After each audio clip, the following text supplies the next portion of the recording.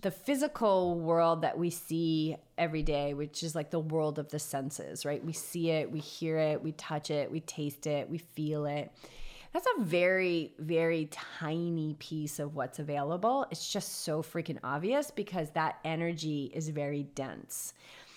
And the rest, which is like the majority of what's available to us, is non-physical support. And that's high vibrational support and high vibrational energy, which is less dense. So it's more subtle. And so as most people are living in the density of the physical world, the subtle energy is there all the time. It's just that we are so in the density that the non-physical support is completely lost on most people. But as you continue to raise your vibration through meditation, you'll be more in touch and more aware of that non-physical support and those subtle energies of, you know, the divine energy, your higher self energy, whatever it is that you want to call it. And then that becomes like your guiding light. That's what decides what races you're going to do and what shoes you're going to buy and what spatulas you're going to get rid of, because that's the one that's just all knowing. And it's the undisturbed part of you that doesn't get racked by anything. It's just there until it can get out of here. Is what it is. But it's the unchanging part. No matter if we're in a body or we're not in a body, that energy is always the same. It's the highest vibration of unconditional love.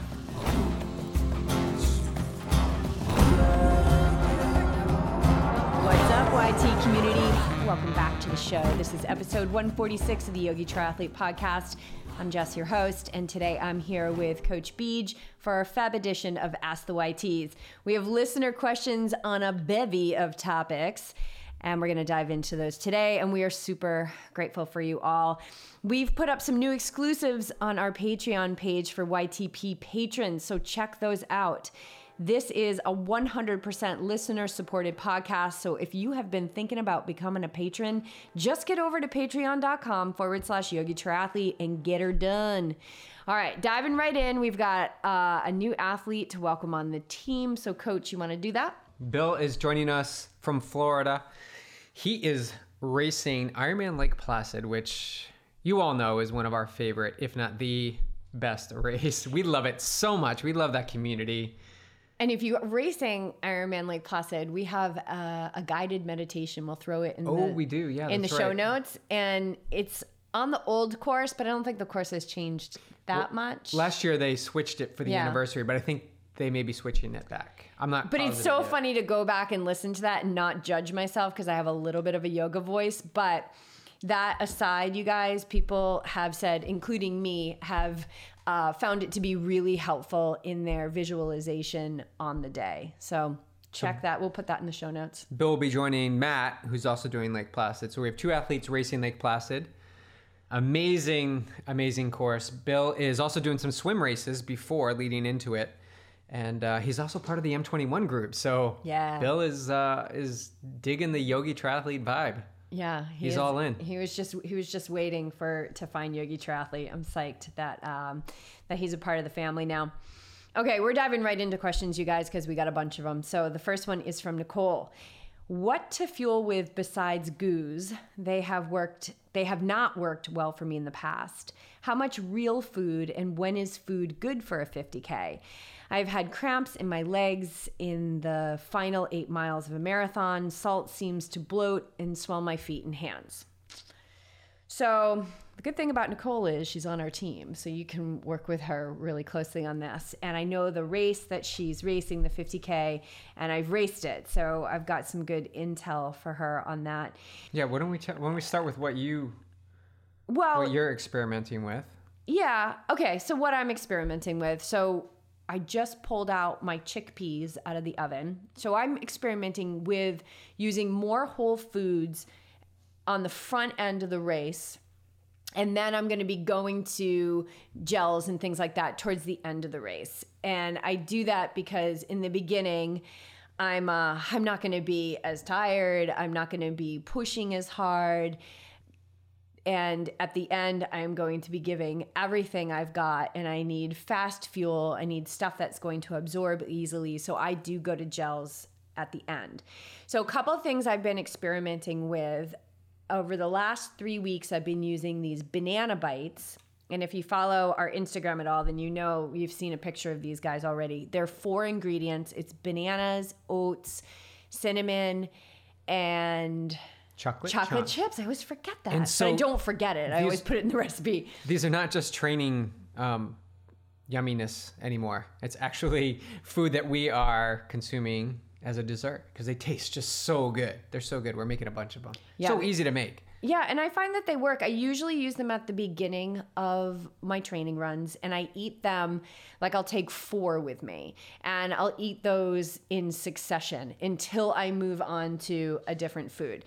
So I will put the link to that. It's from the vegancorner.com, and it's not my recipe. I'll put the recipe in the show notes so you can check those out. They're really good snacks for kids. Put them in their school lunches. Again, just 4 ingredients, minimally processed. And then the other thing I've been doing is I've been roasting chickpeas. So I take a whole can of chickpeas, throw them on a cookie sheet, throw them in an oven at 425 degrees for 12 minutes.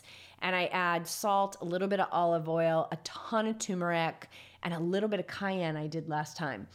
And I've been eating those after I eat the banana bites because they're salty and they've got a little oil on them and they're really, really good. The other thing I use is potatoes, and I prepare them similar, just a little bit of salt. I roast them up about 20 minutes at 425 degrees. And I've also used peanut butter and jellies. And all of these things have worked really well for me. So Nicole, you have to practice your nutrition because your gut is your gut and my gut is my gut. And that's what I'm doing now. And what I have been doing is playing with my nutrition. So I know what has worked for me in the past. Right now, I'm kind of playing a little bit. And who knows what I'm going to actually use on race day. And I'll detail that after Lake Sonoma. But that's what I've been using for Whole Foods. And as far as the timing of it, again, I front load the beginning of my training with it. And then towards the end, I start using gels when I'm tired. Also because I know that that's the flow that I'm going to use on race day. Because towards the end of an ultra, I'm not going to be taking a peanut butter and jelly from the aid station. That's just not going to that's not going to do me well. It's get to the finish line as quickly as possible with as little effort and as little blood flow moving from your moving to your stomach to digest the food that you're putting in it. So you want to get those simple sugars in there really quick. And we actually just were at that talk at the Canyon event, and the same sentiment was reinforced that in later stages we want to just have those quick fuels in and out of the body. Yeah, and as far as the cramps go, what do you think about that, like in the last 8 miles of a marathon? Well, let me say one more thing about the nutrition. I think it also relies on what your daily nutrition is. It's huge. So we just were at the Canyon 360 event, and Magda Boulet, who's a very well-known ultra runner, did a nutrition talk. And it was so awesome, like, because I felt like she was saying everything that we subscribe to. I was looking at you, and we're shaking our heads. Everything was exactly what we prescribed. And what we have found that works for us. And one of the last things she said was, I know this is a sports nutrition talk, but you cannot like sports nutrition. These are my words, not hers. You can't sports nutrition yourself out of a processed food, crappy diet. So the gut that you're bringing into race day is so important. And just like we can train our muscles, we can train our gut. And that's why practice is so very important. So I'd like to know, and I'll see you, Nicole. That's the beauty of having you as a local athlete. I'll see you at our run group, and we can talk a little bit more. I've got some questions for you about why GOOs haven't worked for you in the past, and we need a little bit more detail on that, and to really determine if it's a gut training situation, if you just need some new flavors. We need to know what your daily diet is, why it hasn't worked. Right. And has it been certain intensities? And there's also the salt, like it bloats and swells your feet and hands, but also running a marathon is going to do that anyway. But right. Is she retaining the salt? Like the salt's not even being absorbed. Yeah, she's taking water in as well.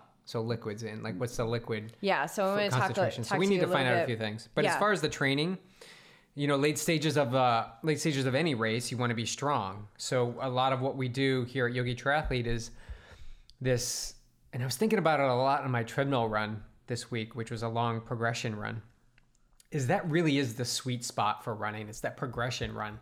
It's building in pace in blocks all the way to the end of whatever distance the run is, running at your strongest. So you're preparing your body to start easy and then run moderate and then run medium and then run mad, right? So it's those different changes in paces building through to the end. So in Nicole's case, we haven't worked long enough to build into these progression runs, but when that happens, let's just say it's a 4-hour progression run because we're talking ultra running. So these are long runs. The first hour would be super easy walking, hiking. The second hour would be, pick up the pace to jogging, maybe some walking. The third hour would be running, getting their feet under you, keep moving things forward.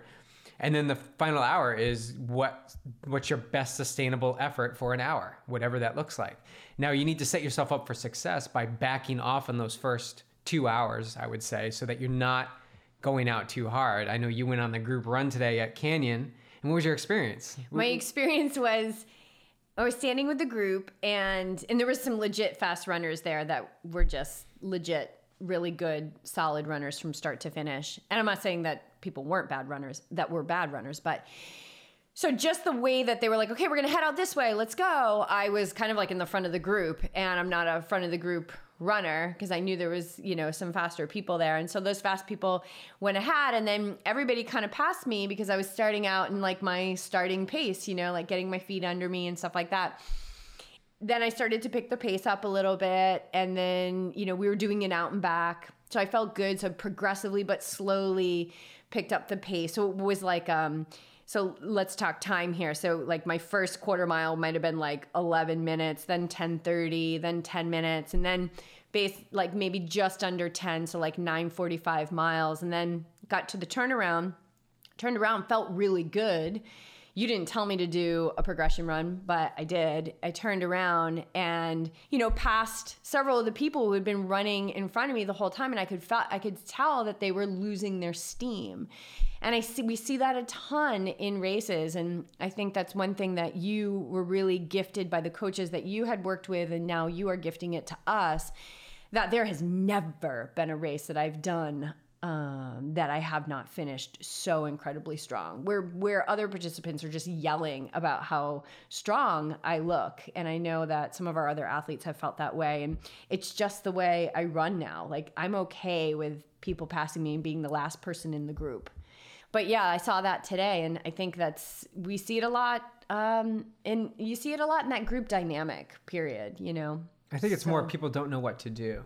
So they rely on, they just fall back on whatever the group is doing and they go hard. Yeah. And that has its place. There are sessions where you want to go hard, but let's bring it back to Nicole.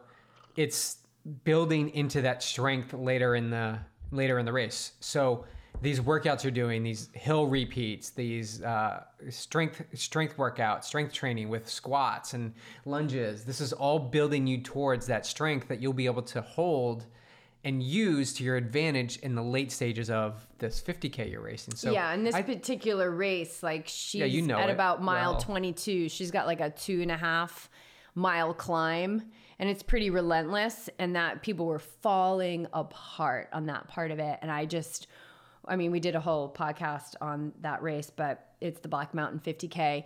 And then you summit at the marathon mark.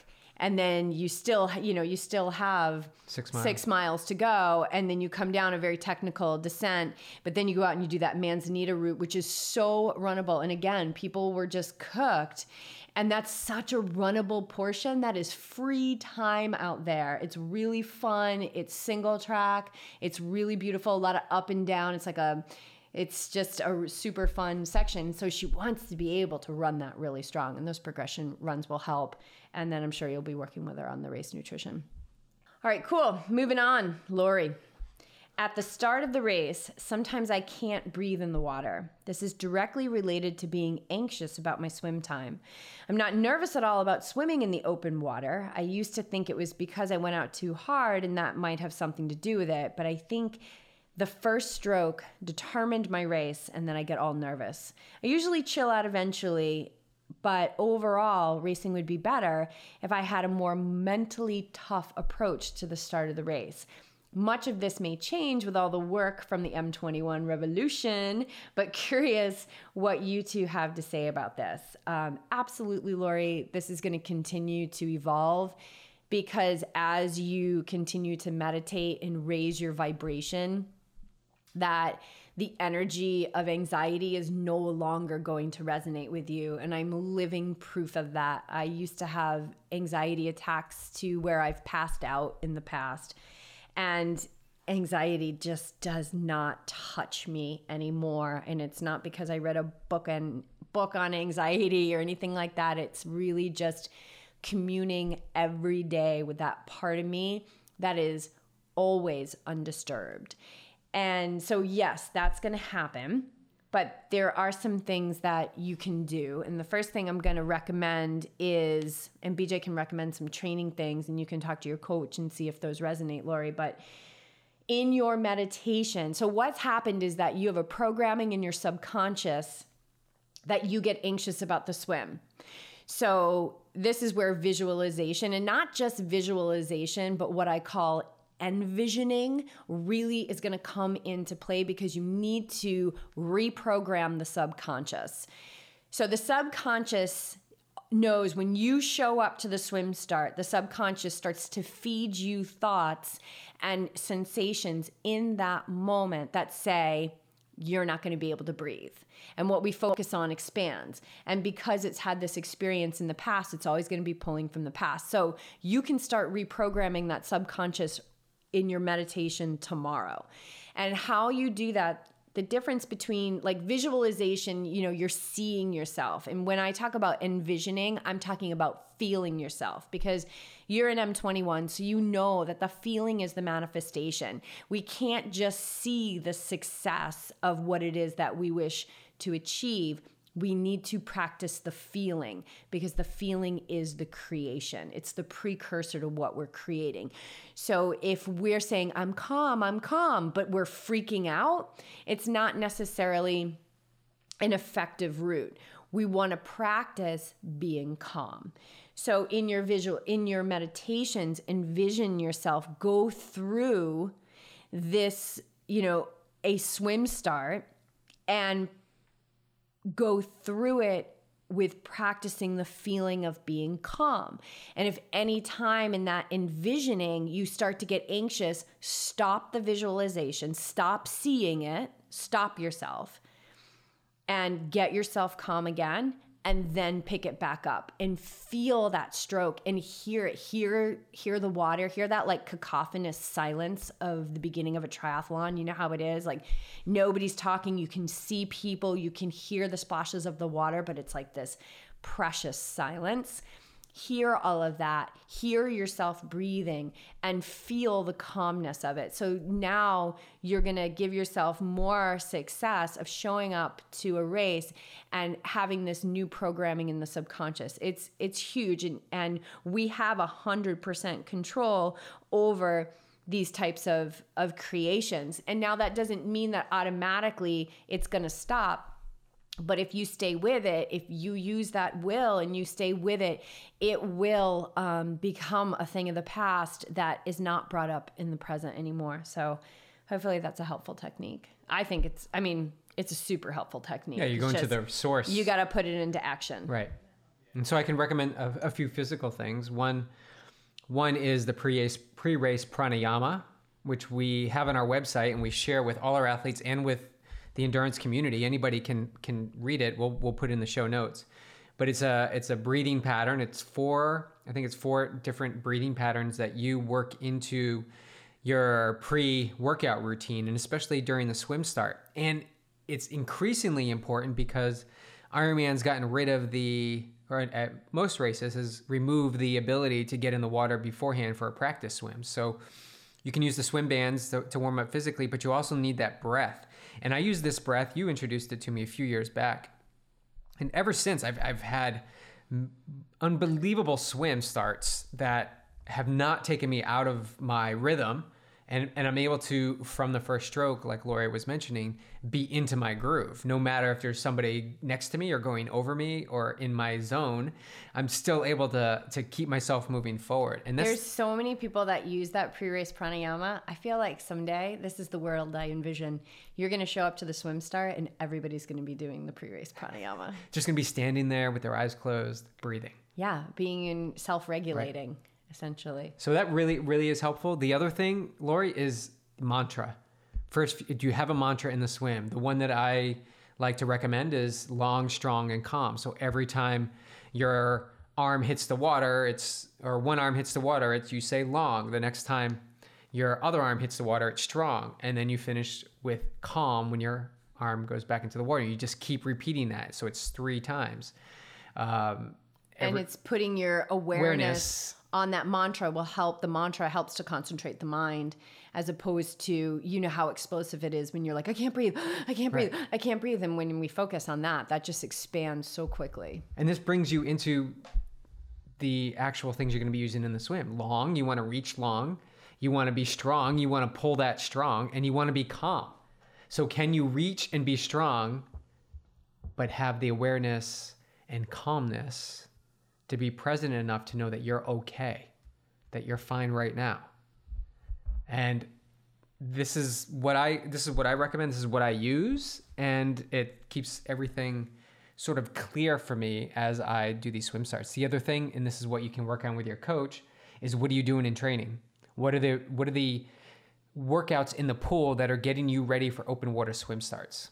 And I'll share one, which is jump out of the pool, do 10 jumping jacks, get your heart rate up, dive back into the pool, do a 50 yards really strong and heavy, then do another 50 yards, keep going. So this is continuous, 50 yards strong, like a swim start, and then 50 yards back into your cruise pace, jump yourself out of the pool, pull yourself out of the pool, do 10 more jumping jacks, get your heart rate going again, and do it again, and do it again.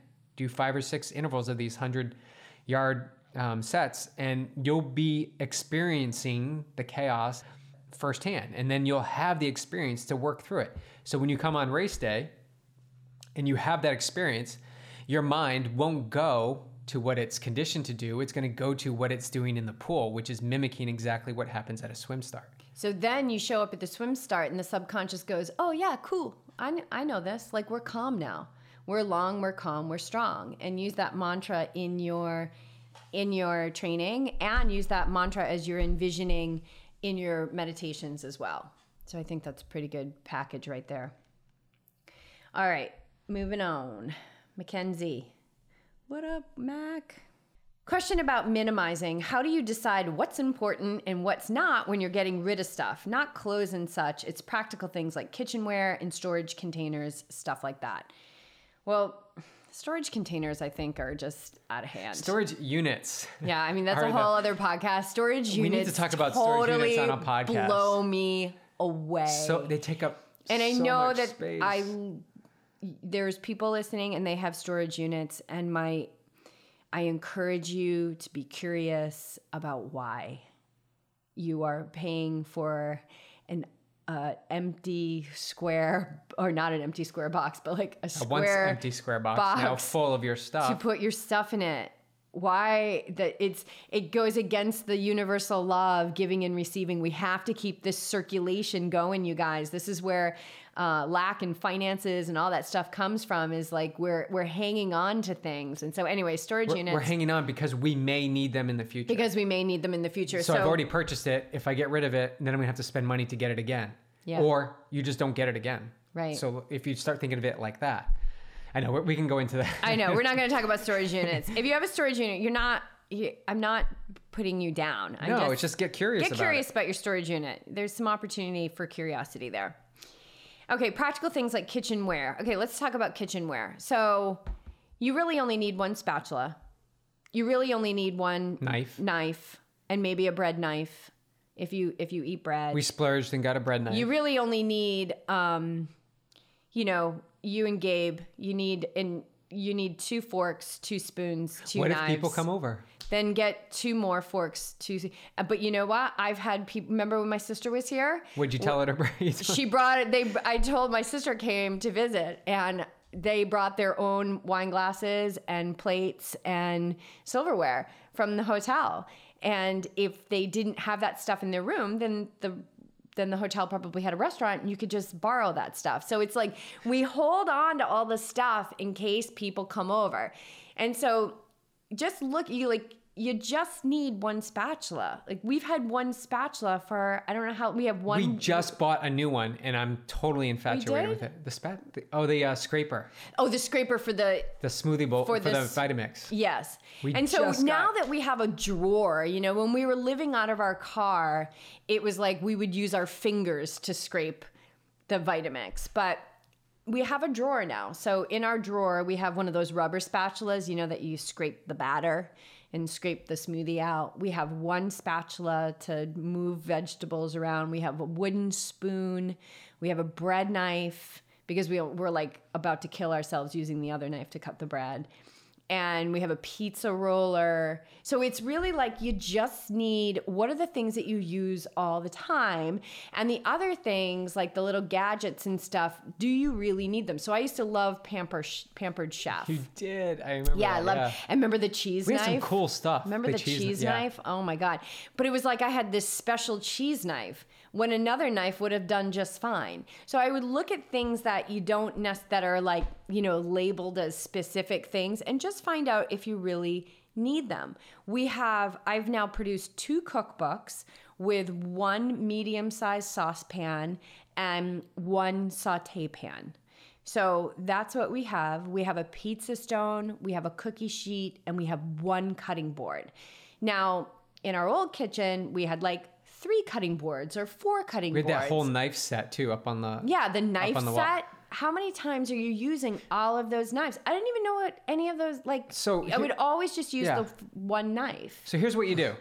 Here's the exploration process. Take the things that are questionable that you may need or may not need. You're not sure yet. You may need them. Put a whole drawer full of these things in there. Just pull out the drawer, put all these things in there, questionable, and just work through the next month without going into that drawer. See if you can use your existing stuff to cut cheese, to scrape the pan. Like, see what you can use. And at the end of the month, check in with yourself. You didn't use those things. That whole drawer, dump into a bag and bring it to Goodwill or give it to friends. And if you need something, then... go into that drawer and get it. But well, no. I mean, just get rid of all that stuff. And then if you find that you need something in the future... then you can, then you have to put a little bit of effort towards it to go get it. And it really makes you question if you need it or not.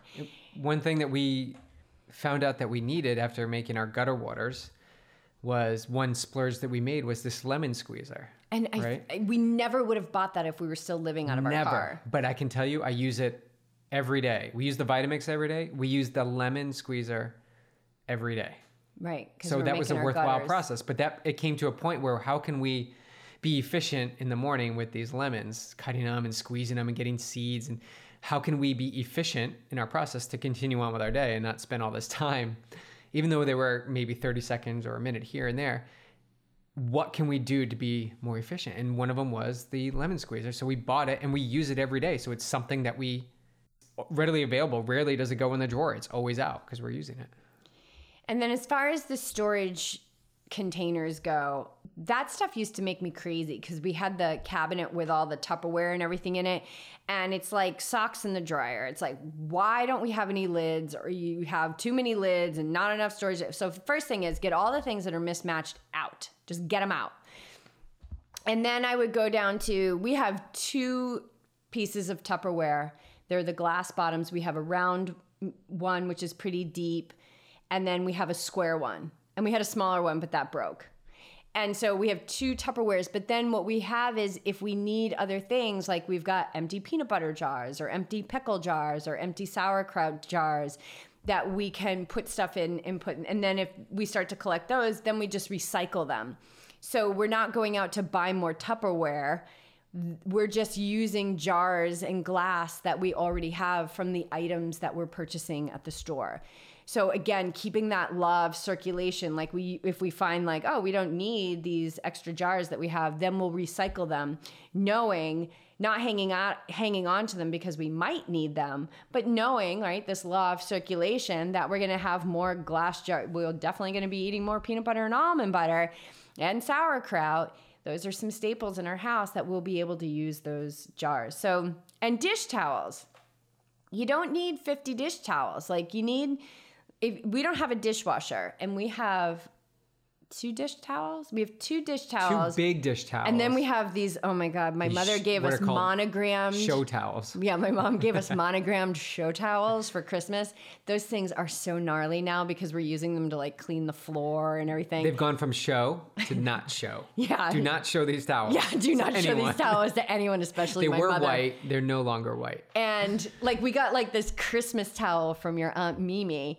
And I was like, oh, awesome. So, you know, like, I used to have towels that I would put out for Christmas, and I would use those during Christmas. And now I just used the Christmas towel to clean up a mess on the floor earlier today. So it's just like a towel is a towel. Use it, right? Use what you have. So another really big thing is, I think, speaking of towels, is like bath towels. So when we moved here, we both bought a bath towel and then 1 hand towel and 1 face cloth.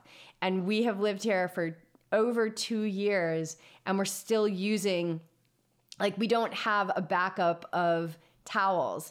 We have these beach towels 4 of them from the Christmas tree shop in Newport, Rhode Island, that we bought when we moved to Newport, that are like, so they're disintegrating. It's like they're sandpaper so old. when we dry ourselves off. So we really should not even be using them. I kind of just want them to disintegrate so I can get a new towel. I want to say Clark ate one, or Clark did eat one. I was psyched. So we use those for the pool. But look at the excess. We have 1 pair of sheets for our bed.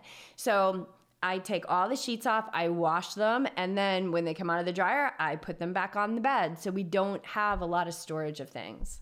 And I think that's kind of the practical stuff. Just looking at what you have and what you really need. What can you use at one time? Well, you're only going to have 1 spatula that you're going to be using. So 1 cutting board.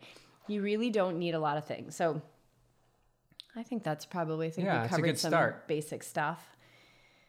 Minimize, Mac, minimize. Minimize, more. All right, Daniel, vegan powered athlete. What's up, buddy?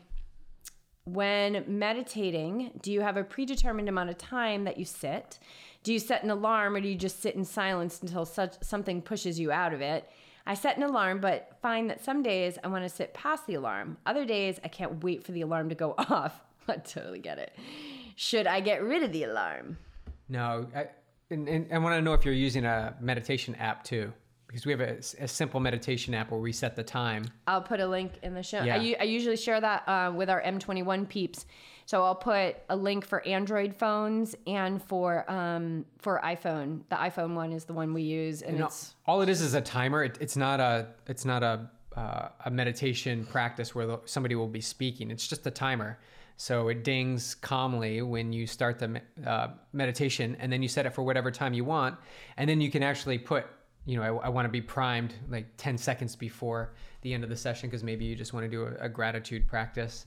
But basically, the app will just it'll start and end your meditation. And yeah, if you want to go longer, absolutely go longer. But get that sound foundation of your meditation practice going. So for us, we do 45 minutes.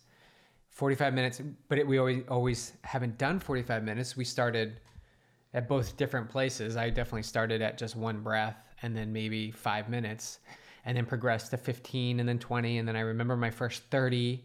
And then now 45 minutes is pretty much the standard.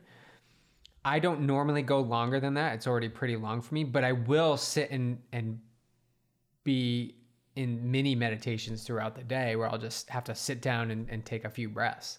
But I think the alarm. Sometimes you do that when I'm talking to you. Yes, I do. Absolutely it's true. Good. I appreciate you noticing that. Yeah, sometimes I do. And not diving deeper into the conversation. And sometimes I do. Have. Do you notice, like, you ask me questions and I just won't answer them? Yeah, I move on. Because you know the answer. So I don't want to give it to you again. Yeah. Or like sometimes you'll ask me a question, I'll go, nope. I'm not going to do that. I'm not answering that question. Like, and then you might please. have a mini meditation. Yeah, 'cause I think need to that's one of the process. secrets to our happy marriage is like, that it's not me. It's whatever it is that I'm serving as the catalyst to show you. Just and the mirror. You do the same thing for me. I'm just reflecting. I'm reflecting you. Everything is reflecting. But I love that note Daniel just said about waiting for it to be over. Like, I've had plenty of moments where I just want the time to end. Yeah, and that's when you really that's when the rubber hits the road, you guys, because that's when the mind says, oh, it's got to be done, or I'm just going to check and see how many minutes are left, or maybe I shut the alarm off by mistake, or maybe I never hit the timer.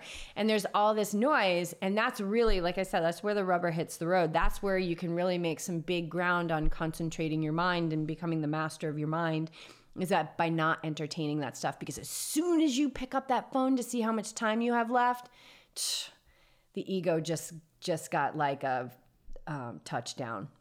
Big time. Yeah, they're all fired up. I love that you're meditating, Daniel. This is awesome.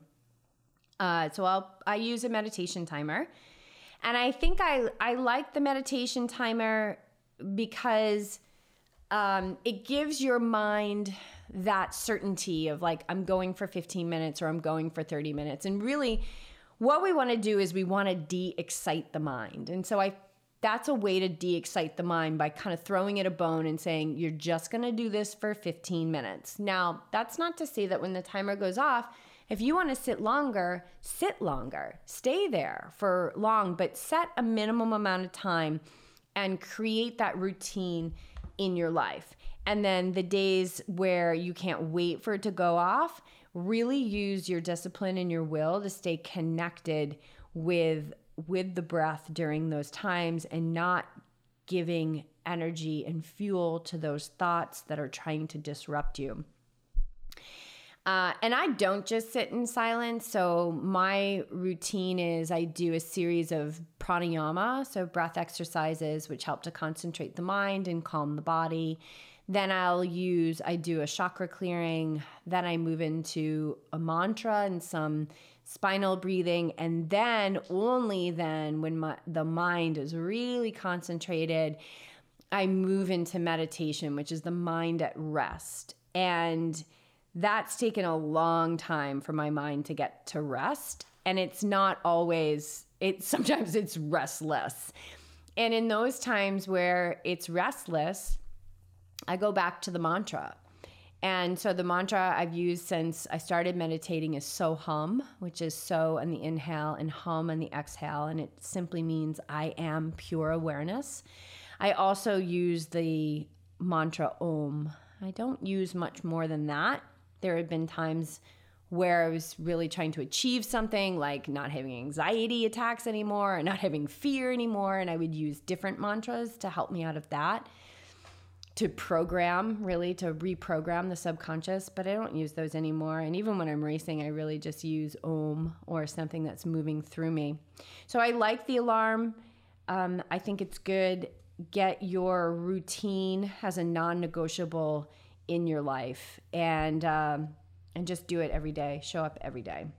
And the longer you go, I think you can hear from what Jess is saying, is the longer you go, the longer you have time to focus the mind, the more opportunity you will have to experience what people talk about when they go into meditation. Right. So when you hear people say, I can't do it, I can't quiet the mind, most likely that's because they're scratching the surface of the time allotted to focus the mind. Well, and they're buying into the resistance. Yeah, right. So the That's longer resistance. you go, you're removing those, you're constantly coming back to the awareness, the breath, the focus. I feel like it's like the progression of triathlon. So like a sprint is like 10, 15 minutes. You're like, oh, that was awesome, but that's it. And then now you start getting 20 minutes, like you're going an Olympic distance. You go 30 minutes, now you're like half Ironman, where you're like, yeah, I can hold this pace. Like, this is legit. I like this. This is good. It gives me some time. And now I'm really in the groove. And then like 45 minutes, an hour, hour and a half, 2 hours. Now you're going into Ironman time, where, anything can happen and you will ebb and flow, and you will go into states of zero state awareness, and then you'll go into states of total resistance. It really gives your mind and body a chance to have a lot of different experiences, but going longer is not necessarily better, especially at first. You want to get the routine down. 10 minutes is too short. If you're really looking to start to find some deepening, go 20 minutes a day, every day. If you like to go longer than that, you can do a second meditation at night, another 20 or another, even like a 10, would be good, but I wouldn't recommend anything. 10 minutes is just not long enough. Quick. Especially when we'll bang out a 10-minute meditation. It's like we're like, oh man, we just started. That sucks. We don't get in depth enough.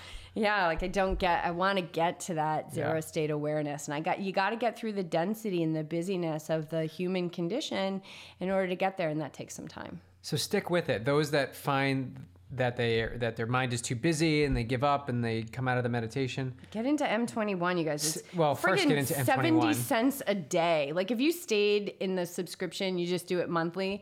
We figured out it's like 70 cents a day.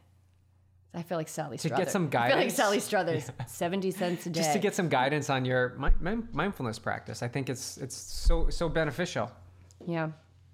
Clark, it's totally beneficial. Clark wants to join. We're talking about meditation. Clark meditates every day, actually, and sometimes twice a day. But he lays down, and that's the only thing you shouldn't do. You really should sit up. Okay, next question. Mel, it was so good to meet you today. It's awesome to meet you down at the Canyon event. Mel's been binging on the YTP. She has. She is an athlete of our buddies Scotty and Carrie from Keep It Simple Coaching, and we got to meet her today. So big fan of your podcast and Instagram. It's been super helpful as I start out in tries and live in the high vibe life. Yes, love it. Love to hear what's the typical nutrition in a day look like for a plant-based athlete. Then, do you take full recovery days off? And what is your favorite rest day hack? So, my typical nutrition in a day is, breakfast is either no breakfast if I'm fasting, or it will be a banana and some almond butter, oatmeal. If I'm doing like tomorrow, I have a 6-hour workout, and I'll be eating something about 3 hours before that, and it will be more robust. What's in the oatmeal? Just give them a little taste, because it's just not what we found out is people think oatmeal is just the oats. Yeah, no, I will put banana, I'll put raisins, walnuts, coconut. I make it with almond coconut milk. I put some agave in there, cinnamon, and almond butter. And sometimes if I'm doing an afternoon run, I'll make a really big helping and just let that fully digest and fill my cells. And then I go out when it's fully digested, because you want to have oatmeal fully, especially if you're using the old fashioned oats and not like a more quick oat, oats. Yeah. Which would be easier to digest. And or if I'm doing an afternoon workout, sometimes I'll do a smoothie bowl. So that's typically my breakfast. I'm not normally like a toast and nut butter. Don't do cereal. Yeah, that's pretty much what I eat. Lunch is usually a big salad, like spinach, kale, sauerkraut, dried cranberries, hemp seeds, maybe pumpkin seeds. Sometimes I'll throw a veggie burger on top, nutritional yeast. I make it with a little bit of olive oil and apple cider vinegar. And then dinner usually includes legumes, so some kind of bean, chickpeas. We do a lot of coconut curry. We do a lot of beans and rice. We do a lot of pizza. I have an entire cookbook on pizza. And also a lot of vegetables. And, Beej and I we're so in tune. Like sometimes we just are like, the other night we just made a huge thing of sauteed Swiss chard and roasted broccolini. It was unbelievable. It was so good. And we served that up with some Prager Brothers sourdough bread. And they make this bread the old fashioned way. So I have absolutely no issues like with the gluten or anything like that. It's so good. And then we served it up with some sauerkraut. So I would say that's kind of a typical day. Yeah, I would add to that. For me, Jess is definitely the almond butter person in the household. I'm more peanut butter. So I'll have my traditional morning breakfast is a banana with some peanut butter. But like Jess mentioned, the fasting in the morning, I do that occasionally where I just won't have. Haven't been doing it as much as our training's ramping up for our races. True. That's true. I've been waking up pretty hungry. My metabolism just like shot. As your volume picks up. So this is listening to your body, but in those chances when your volume is a little bit low and steady, you can take the opportunity to just hold off on a meal, let your gut just work itself out for a bit, and then start adding in high vibe food.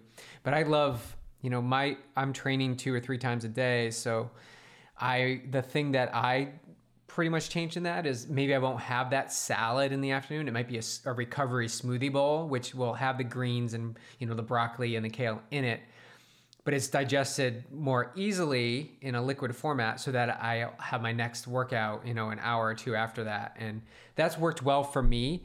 I would replace that with the salad Jess talked about, because that's our go-to salad. And we'll just we always have like brown rice or quinoa or something already made up in the fridge. And then in some of those recycled jars, we'll have chickpeas or white beans. Or leftover meal from the night before. Yeah, we always have black beans, white beans, chickpeas on hand at all times. Always beans. And quinoa and brown rice all the time. And we have avocados all the time. We have a shitload of bananas all the time.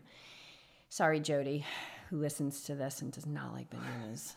Poor thing. She's like, can you just do a podcast so you don't talk about bananas? I love bananas. Okay. All right, let's move on. I think that's pretty good. Yeah. And then do you take full recovery days off? So I'll let Beej answer this question because he's the coach. It's rare. Okay, I just told you that you would talk, and then I talked. I just want to say one thing. It's just one, guys. Rare. Say one thing. It's rare that I ever take a day off and do nothing. And if I do, I'm pretty adamant about it. Like, I am doing nothing, and I'm not even leaving the house today. But that's rare. Go. Thank you. So I prescribe. Did you just have a mini meditation? I did. I wanted you to finish your thought. I didn't know if there was more. Mm-mm. Okay. So yeah, as a coach, I don't prescribe one specific day off unless an athlete has commitments or prior obligations on that day, or a travel day, or something is set in stone, maybe family obligations, and that's okay. But off the bat, I don't prescribe it because I don't like to predict how you're going to feel on one certain day every week. That can change. And so if you're feeling good and you take a day off, well, why aren't we capitalizing on how good you're feeling and add another day in there and then maybe take the next day off? So that's something I've learned from my coaches and something that speaks directly to how I actually perform and train myself. I rarely take a day off. I think yesterday, what's today, Saturday? So Friday, I took off. We had nothing this day, and I didn't do a workout. But we probably walked 2.5, 3 miles. True. So even just like active recovery. But before that, it was probably the last nothingness day. So I work out every day doing something. And so if I don't have a prescribed workout and I'm just trying to do rest, my absolute go-to is yoga. And it's an hour yoga practice. I'll do it at home. If the time is right and the classes align, I'll go to a power vinyasa class, which is my jam. That's what I would consider recovery, because you're in a hot, heated room and you're detoxifying your body, you're sweating things out. You're also training the mind. You're taking a step back from trying to perform at your best, because yoga is not about enduring or being the best in the yoga pose. It's how you can tap into your breath and work on your present moment awareness. That's what I feel from the yoga class. And when you add that heat element to it, the humidity and the heat and the sweat, you're bringing all these elements into your body to recover it in a way that it's not familiar with. So it's shocking the system a bit.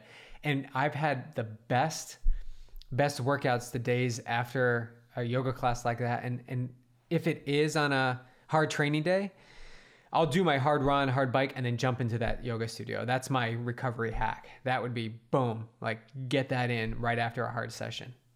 That's my jam. What's I yours? would say that my favorite recovery hack is actually one that I just recently brought back into my life, which is Yoga Nidra. And Yoga Nidra is yogic sleep. And so you do it laying down. Yay. And you can find YouTube videos like 20 minutes, 30 minutes, and you lie down and it gets you into that theta brainwave where it's like when when you get like a massage, okay, we have so many athletes listening to this probably be like, yeah, I don't get into the theta brainwave. Like my massage is so painful. What is that theta? But the theta brainwave is like when you want to speak, but you like if somebody asked you a question, like you couldn't answer them because you're just so relaxed. And it's actually more restful than sleeping. So I love Yoga Nidra, and I would highly recommend that every athlete check that out. There's a lot of free videos, and essentially it's moving your awareness around the body, just listening to the instructor's voice. And it's just, and I love it too as a mind training thing because it's shifting your focus and putting your focus on where you are telling your focus to go and not where the thoughts are drawing you to. And it's extremely restful, and I love it. Okay. And that's it from Mel. And Rachel, any tips on dealing with open water swimming and getting nausea? I've never had issues with motion sickness, but around the 45-minute mark with open water swimming, I start to get nauseous, and it makes getting nutrition challenging on the bike and run. Any tips are greatly appreciated. Well, I would say same thing I said to Lori and Rachel. I don't know if you meditate or not, but even just to start using this as an envisioning where your subconscious right now is programmed to get nauseous 45 minutes in. And so, yes, it's a physiological thing that's happening. I'm not saying it's not happening, but we are so much more in control of our experience, or we have the ability to be so much more in control of our experience than we realize. And this is all a part of the mind training that we are proponents of here at Yogi Triathlete. So envisioning yourself getting to that 45-minute mark and feeling wonderful. And maybe that's even as you're doing this, you're using peppermint oil to infuse, the room that you're in, or just having peppermint oil on your hands and smelling that and really getting that into your cells, because peppermint oil is a wonderful thing for nausea. And then I would also want to know, when are you eating prior to this open water swimming? And are we talking about racing? I'm assuming we're talking about racing because you're saying you're having trouble getting nutrition in on the bike and the run. So what are you eating before the races? We recommend that you get your food in 3 hours prior to the race start. And then right before the race start, 15 minutes before, having whatever your go-to is. So a gel, or banana, something light that's going to absorb. But I'm wondering if there's a battle going on with digestion as the blood is being rerouted to your muscles and away from your belly. And then that could halt the digestion if you haven't given the food enough time. And so our pre-race meal that we love is applesauce, a scoop of protein powder, and a banana. And it just... We have not had nutritional issues 3 hours that from the race start at all. Before the race start. What do you got, Beach? So I think also the similar situation that Lori has. And this is something I found out when I was early on in the sport of triathlon. Are you going the intensity in open water for the first 45 minutes that you're doing in training? Is it the same intensity? Is it the same length, duration? If you're doing pull workouts and you're doing pull workouts for 99% of all your swimming, and then you're going to a swim start in the ocean and you're swimming 45 minutes straight, how long have you done that in a pool? Have you ever swam 45 minutes straight to test out that the intensity you're using in the pool would match that you're using in the ocean? So I found that out when I was having nutritional issues. Was when I got to the race day, I was going way harder than it would ever go in training.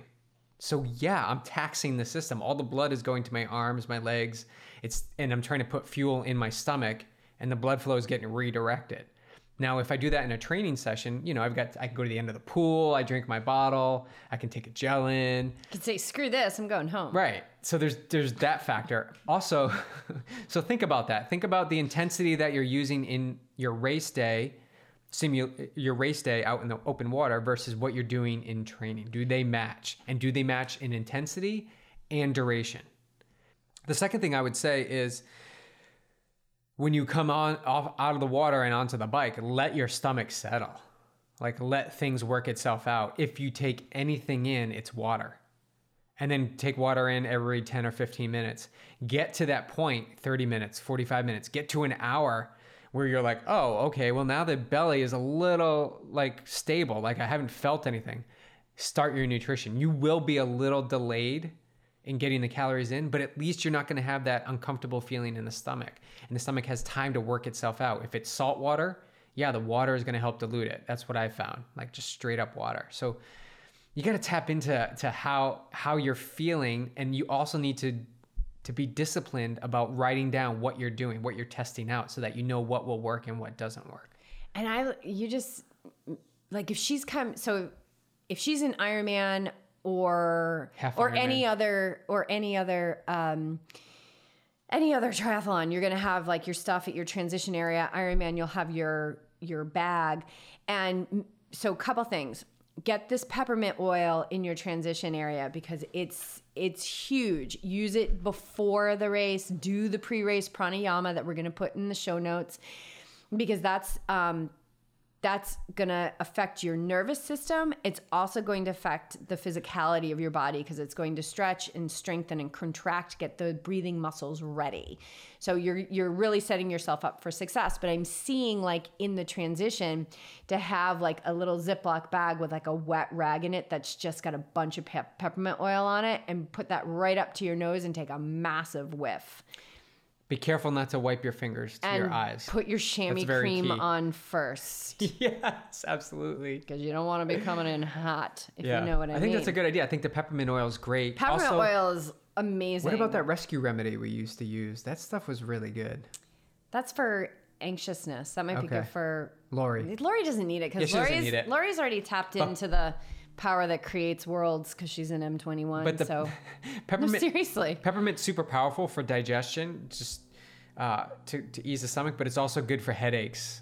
I found out it's an overall body and you could put a little, if you just had, so let's say you're I'm not doing a Ziploc and losing all that time.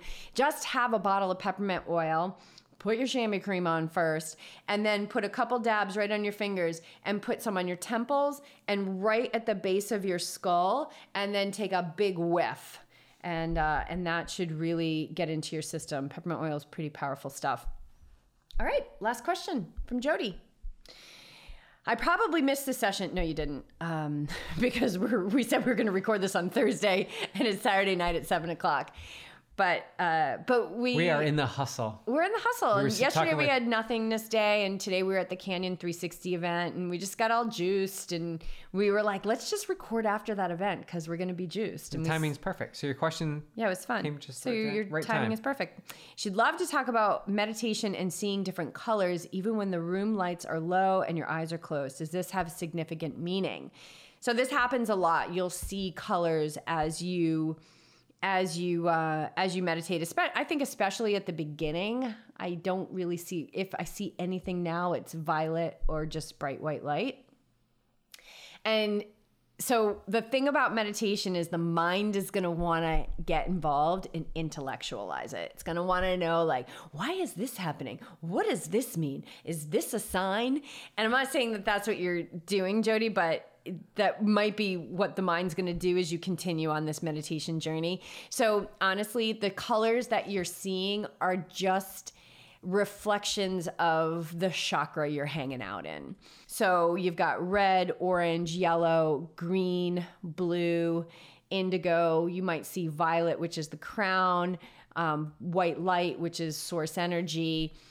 When I first started, I was all red. I would always see red and flashes of orange, which is the root chakra and the sacral chakra. And it just meant that was really where my awareness was, which those are the solar plexus, the sacral chakra, and the root chakra are your physical chakras. So I saw a lot of that at the beginning because I was hanging out more in my attachment to the physical world. And then the green and the blue and the indigo and the violet and the white, that's all your spiritual chakras. So it doesn't, I wouldn't say it's a significant meaning. It's just kind of telling you where your awareness in that moment of time is hanging out. Yeah, I used to see white a lot. And I still do see white a lot. It's like a white spot, and it kind of goes in and out, kind of fades in and out, and then another white spot comes in. And I remember asking meditator Bob, like, what does that mean? What does that mean? And he was like, it's just where you are in that moment. It's just what you're seeing. It's just where you are in that moment. There's no like... The mind so wants it to be exciting. It wants to know. Like, and significant and all that stuff. But it does mean that you're focusing because you are seeing this white light. Like you're not focusing on the thoughts that are coming in and out. You're definitely tapping into non-physical energy. Absolutely. Non-physical energy and support. Another thing that you might experience when you meditate is you might feel like a tingling in your face. And so I was like, this was happening a lot at the beginning. And I was like, what, am I like stroking out? Like, am I going to have a seizure? What is it? And it's just that that means that you're starting to become more aware and more in touch with the subtle energies of non-physical support, which the physical world that we see every day, which is like the world of the senses, right? We see it, we hear it, we touch it, we taste it, we feel it. That's a very, very tiny piece of what's available. It's just so freaking obvious because that energy is very dense. And the rest, which is like the majority of what's available to us, is non-physical support. And that's high vibrational support and high vibrational energy, which is less dense. So it's more subtle. And so as most people are living in the density of the physical world, the subtle energy is there all the time. It's just that we are so in the density that the non-physical support is completely lost on most people. But as you continue to raise your vibration through meditation, you'll be more in touch and more aware of that non-physical support and those subtle energies of, the divine energy, your higher self energy, whatever it is that you want to call it. And then that becomes like your guiding light. That's what decides what races you're going to do and what shoes you're going to buy and what spatulas you're going to get rid of, because that's the one that's just all knowing. And it's the undisturbed part of you that doesn't get racked by anything. It's just there until it can get out of here. Is what it is. But it's the unchanging part. No matter if we're in a body or we're not in a body, that energy is always the same. It's the highest vibration of unconditional love. All right. Wow, that was solid. Great questions, guys. Keep them coming. What? Keep them coming. We've got great interviews coming up. Really good interviews. If you're not a supporter, you can be a supporter. $5 a month, $10 a month to $100,000 a month, whatever it is, to help us keep the podcast going. I really don't want to do commercials and sponsorship and things like that. Really, I like the vibe of this. The feedback we're getting is that people love that we don't have that stuff. And so, and I did a video the other day on fear in the M21 Revolution group. And the way I ended it was really inspired by my teacher. So I'm going to end this podcast with that same question, which is, we are all a reflection of the energy that creates worlds. So what is it again that you can't do?